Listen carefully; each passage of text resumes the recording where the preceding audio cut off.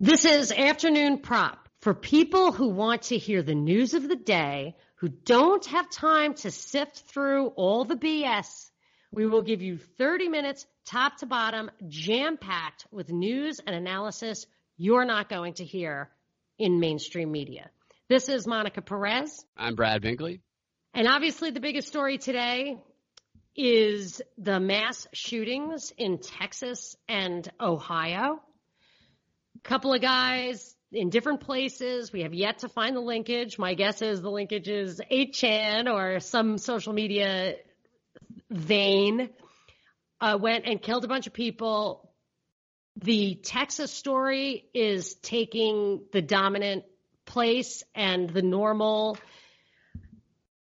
culprits or obvious policy agendas are up there, from gun control, obviously, but also there's elements of white supremacy, domestic terrorism, internet radicalization. There's a lot to unpack here, and especially a lot of agenda items and policy goals that are immediately being exploited in this story. So, Binkley, what's your first impression of this? My first impression is the reporting, really, because it's disgusting to me. Beto O'Rourke was standing in the middle of a crime scene with police lights flashing behind him, and he's up there yelling at CNN talking points that he said on the Democrat debate stage and comparing his political opposition to the Third Reich. It's a joke, and it's disgusting. And my empathy, I have very much empathy for people who go through tragedies like this, but I'm not going to let the media determine what I'm supposed to care about. There's shootings all the time, and they do this to manipulate people. I'll tell you that the idea of extreme coverage by the media and the politicians is kind of the dog that isn't barking here. I read, I think, 6 different articles in the Wall Street Journal this morning about this shooting, and throughout, you often find they have themes throughout all the articles. There's one that the latest shooters, especially El Paso, was inspired by the New Zealand attacker who killed 51 people in Christchurch. That, if you are going to, they broadcast this stuff to the extreme, and then they wonder why people are inspired by it. Furthermore, in the exact same article and paragraph, it talks about how this idea of they will replace us, which came from The Great Replacement, a book by a French author from 2011. This is what they say. I don't know this book. But that since from 2014 to 2018, the tweets of referring to the Great Replacement theory tripled. But the first time I ever heard this was when the media made a point to play the audio loudly from the 2017 Charlottesville, Virginia clash. Yes, I remember that. I never heard it before. It made no sense to me.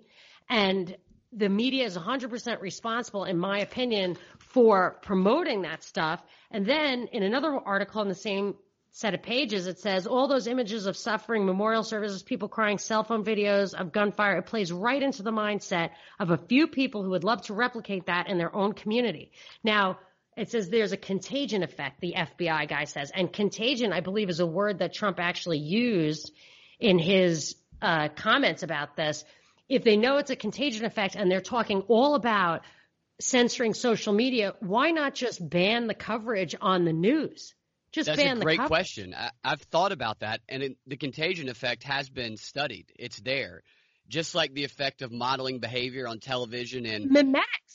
Yeah, and the video games. AOC, it speaks to what you're saying. AOC came out and tells off Kevin McCarthy, blame white supremacy, not video games, as though there's only one contributing factor, when studies have been done over and over again that violent video games do contribute. I'm not saying they're all the way responsible, but they do contribute, and they do virtual reality things to desensitize people now, where they've done studies where people can't tell the difference between what's real and what's not like 48 hours later after playing some of these video games. So, of course, that there's a factor that contributes, and they just try to skew it and pin the blame and scapegoat. And the think tanks, as I noticed a long time ago in that World Economic Forum white paper about how Twitter, social media, games affect young men who may or may not end up in the military, but they talk about these impacts of all this stuff, but those things could actually be, I mean, in a way, if you look at Oklahoma City, that Timothy McVeigh was in special ops. There was definitely some funny business going there. There was some infiltration of these groups.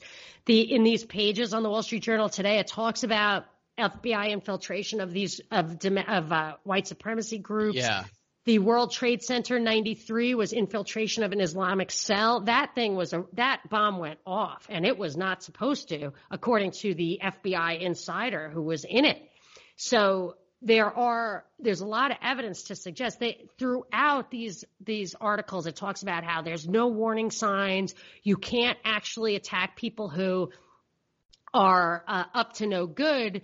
You have to attack ideology. You have to examine people and patterns, because we can't just use signs of individuals who might commit a crime to approach those individuals. It has to be a systemic, as Trump said, cultural change. Yeah. But I think this is when I want people to look at evidence and facts, because what in many cases, I haven't seen a recent study, but a while back, the New York Times and Judge Napolitano on Fox pointed out that the vast majority of terrorist attacks had FBI involvement. They were sting operations, the vast majority. So you pointed out something about this El Paso shooter coming from far away. I mean, we need to know. Yeah, that's the first thing that came in my head when I read the fact that the police say that he drove from 10 hours, I think, from Dallas to El Paso to this Walmart to do this. That is very suspicious to me. And you know what? When I heard it was El Paso, I was like, El Paso is a sister city of Jerez. Like, I lived in Dallas for 6 years. I lived in Houston for a year.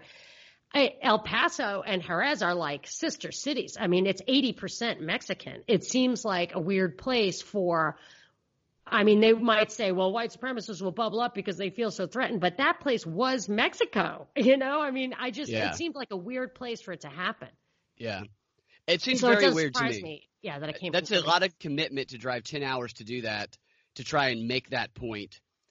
That seems like it was some sort of urging. Yeah. It seems like he was urged to me. The FBI informant type thing, people getting radicalized online. There's an article today at foreignpolicy.com. How does online racism spawn mass shooters? White nationalist terrorism is becoming normalized through internet forums. And I think that those internet forums are probably Cass Sunstein cognitive infiltration fronts for the most part. Yeah, I think there's probably informants in there that are planting the ideas in their head, that are telling them the best way to do it. And then when they do it, they're either stopping them and claiming a victory that they stopped an attack, or they're letting them go out there and do something. There's two memetics. One is the memetics, the memes that we've talked about before that enhance dysfunctional subcultures, and that is the government talking about how they do that. They say it's other countries, but I don't believe them. And then the mimetics, the mime, the mimicry that I think I found out was Peter Thiel's brainchild. I think that was who it was, or his pet subject, where he studies how the understudied or the tremendous effect of mimicry in society. That's why I really hate those anti-suicide ads and stuff, because by promoting these ideas, it's like you were saying, it's well established that stuff spawns copycats and a sense of community where there really probably wasn't one. It's basic behavioral learning. We all learn by the things that we are subject to. I mean, if we never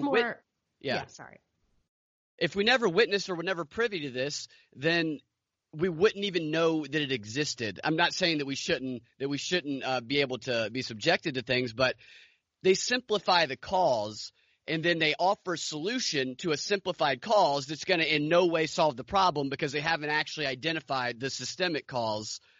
Like you said a moment ago, they say it's not mental health, it's not video games, it's absolutely not the toxic mainstream media, it's guns and only guns, and that's it. And when you offer a solution in that way, then you haven't identified the problem, so your solution is nonsense. But not only the left with the guns, but the other thing. So I want to just tick off the the hot buttons I feel like Trump hit in his very short Yes, I didn't press hear it. conference. Yeah, it was only, I mean, he spoke so slowly. I literally listened to it on 1.75 times speed. So to me, it was 5 minutes. But he hit a lot of talking points in those 5 minutes. And when he says there's going to be action, I believe him. He said it really put up a flag that said he vows to act with urgent resolve. Didn't he call for a registry or something like that? Well, let me just tell you what I saw, things I jotted down, and hopefully it's in here. Okay. He said, he's directed the FBI to focus on domestic terrorism, and the internet is a major problem. He said to look out for early warning signs, but early warning signs aren't even a major issue with. In these cases, they're saying there was no possibility, so they're piggybacking that on. And it says social media is a big problem, video games are a big problem, cultural change is hard to do, but we're going to do it. He wants mental health laws, including involuntary confinement. I mean, what do you think of that? Involuntary confinement. My first question is what it takes to get someone confined. How easy is that? Well, that's the thing.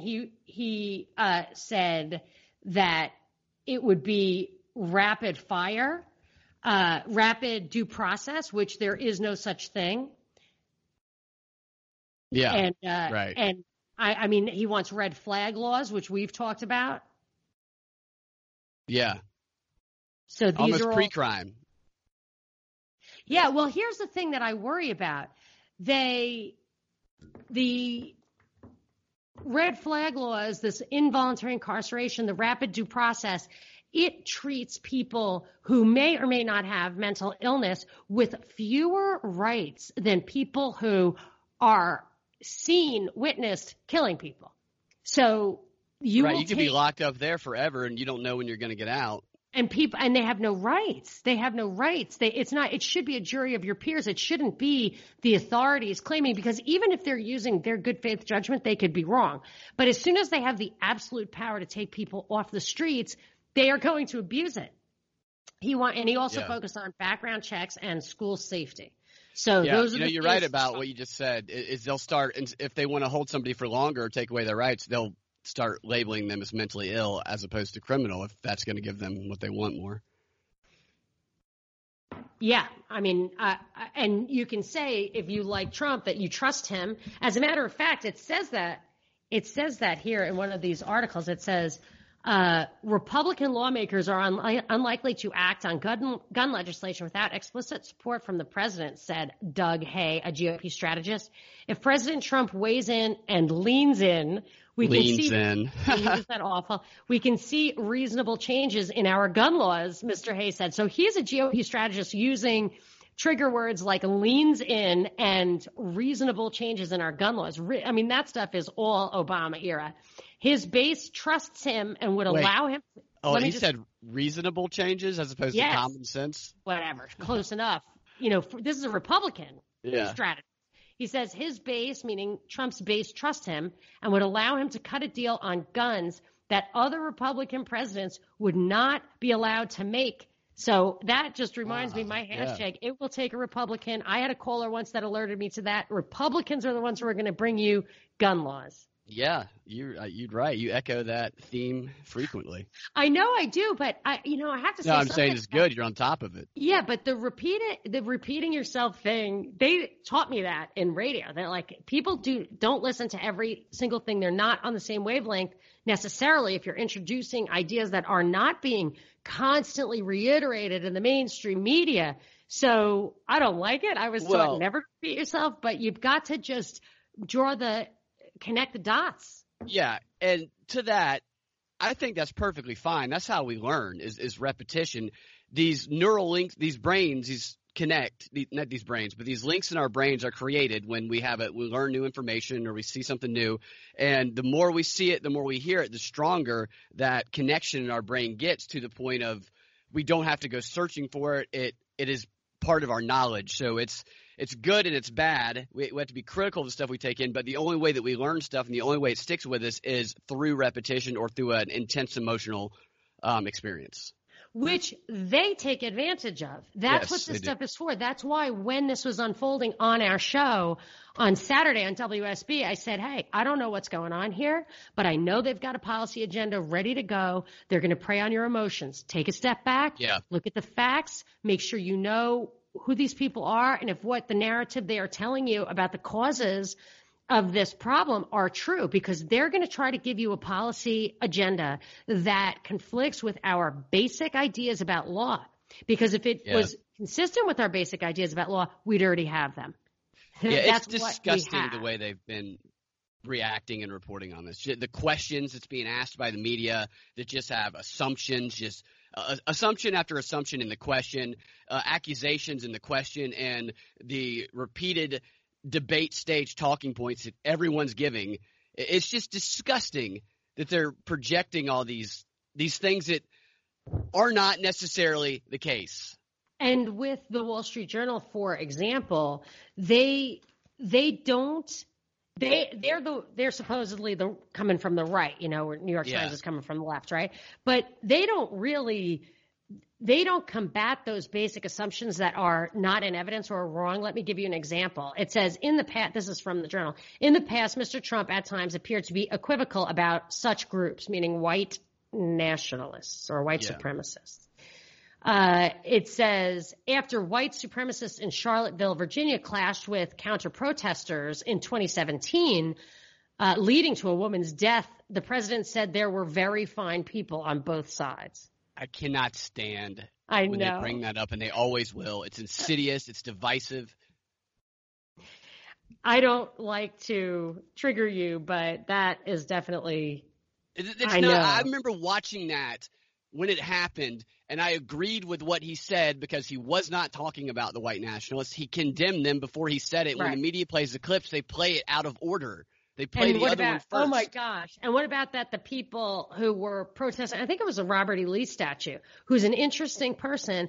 And I have an opinion on the monuments in that if the person was valid for his time, then it's important as a historical reminder. If the person was a fraud and a demon who was killing citizens behind the curtain, then you take that person down. You know what I'm saying? Right. There's arguments on both sides. There's arguments on both sides. Now it sounds like Trump. There's arguments for taking it down, for leaving it up. What the media did is the media made it not about that. The media made it seem as though the only people that were there were Nazis and anti-fascist. And this is a good example of how propaganda works, because the radical elements of that group, of that whatever it was, staging event, they dominated the coverage. They were the only thing that people saw all the time. And by default, all the other people that were there got roped in with them, even though there's a lot of people who didn't intend to, who knew nothing about really what the thing was about. And so by default, they're either or, when in reality, they were just there for the statue.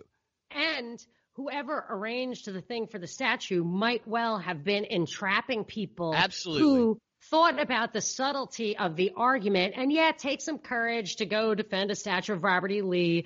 I mean, I didn't take it lightly. I just threw out a sentence or two, but I went through it. I've agonized over it. I've thought about it. I've discussed it at length on our podcast on the WSB show. I mean, I really think about this stuff, and it is nuanced, and you have to have a discussion about it because it's important to understand being judged by history, being judged on your judgment day. God's law doesn't change. So it's good to try to use that as a touchstone. And this can be a way to have that discussion. But people who are like, okay, I can stand behind this and I can argue my point. That's not what this was about. This was about creating people there. And those were probably good people who got sucked into this on the wrong side of what the fight. There's been interviews with people who were there, who were not Nazis, were not anti-fascists, who were pro taking the statue down, who were pro leaving the statue up. There's plenty of evidence that not everyone there was a Nazi, not everyone was anti-Antifa, and the media just does not care. The way they know, not all of them, but a lot of them know good and well what went on, but they do not care, and they stoke this BS because they want to divide people, and it's insidious and it's terrible. And I would reiterate that the Wall Street Journal takes these things that you would say, well, if the Wall Street Journal is saying it, obviously that is what happened. They don't. Yeah. That's the problem. It's like with the Mueller thing. Everybody agrees that Russia is interfering with elections, but that's the actual important question that is not in evidence. Right. That's the big assumption.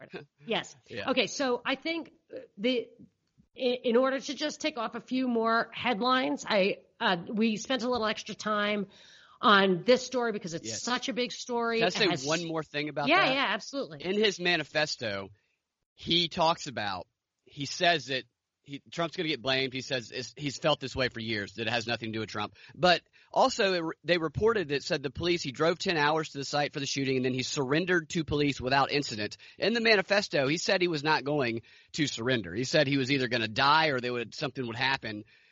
He was not going to do this. So it's funny when the details don't make sense. And you think about it, even if you think this is a setup or a sting or whatever, the details don't make sense, which makes me think that people are getting manipulated and the story is they're not really trying to report the actual story, or they would pull on these threads. Right.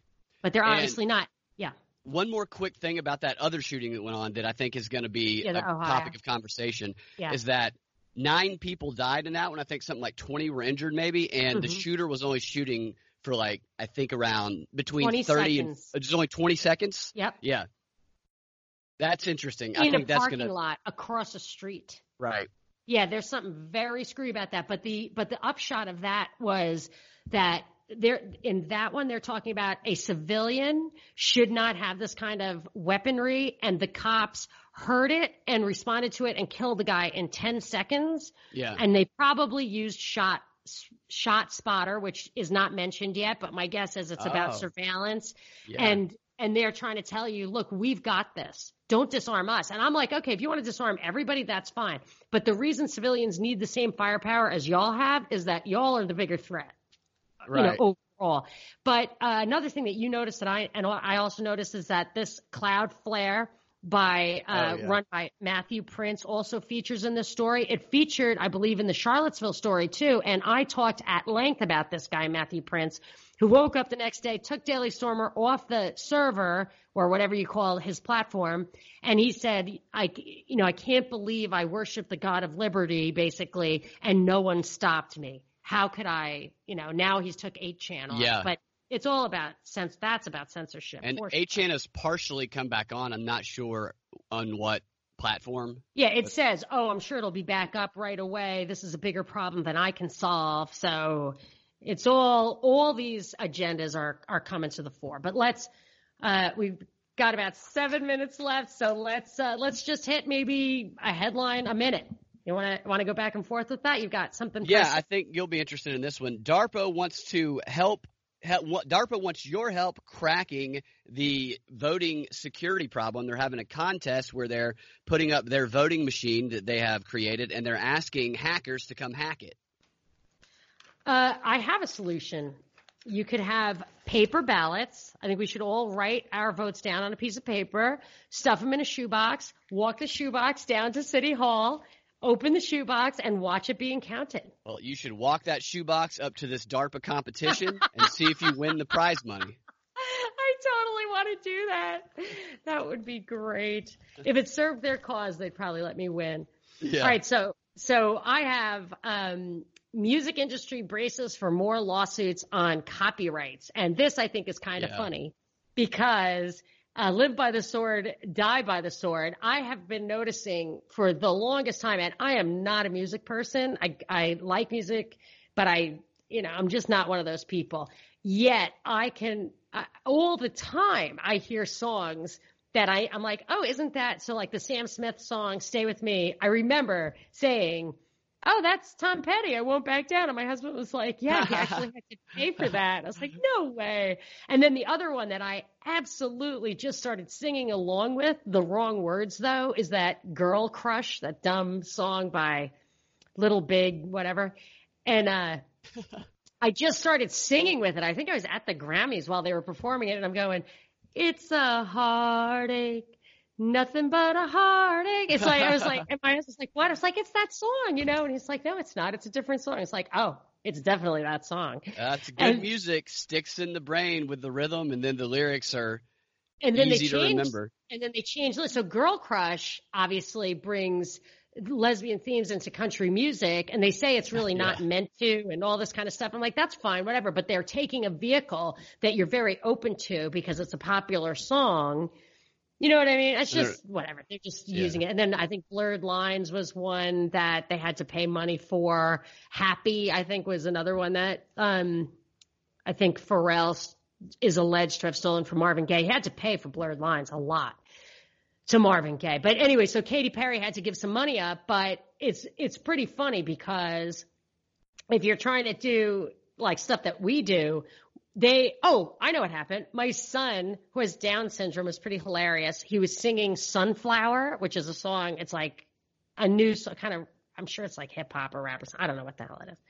But it's not my kind of music, but he likes it, and he knows all the words. So he was singing along to the car radio, and my sister videotaped it, and we all wanted to see it. So her daughter uploaded it to her YouTube channel, and it got flagged for a copyright violation. Really? Oh yeah. If it's like longer than 30 seconds of a song. But I looked into that because I want to do my cocktail videos, and I couldn't.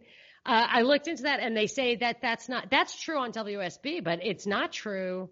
They say it's not true on YouTube. You can't do 30 seconds. I thought you could. Unless they change, they might have changed it with the recent laws, but you used to be able to do under 30 seconds. I thought so. I mean, maybe I ought to do a little more research on that. But James Corbett just did a great story about it with Stephan Kinsella, who's a great libertarian patent lawyer or intellectual property lawyer who's completely against intellectual property. Highly recommend that.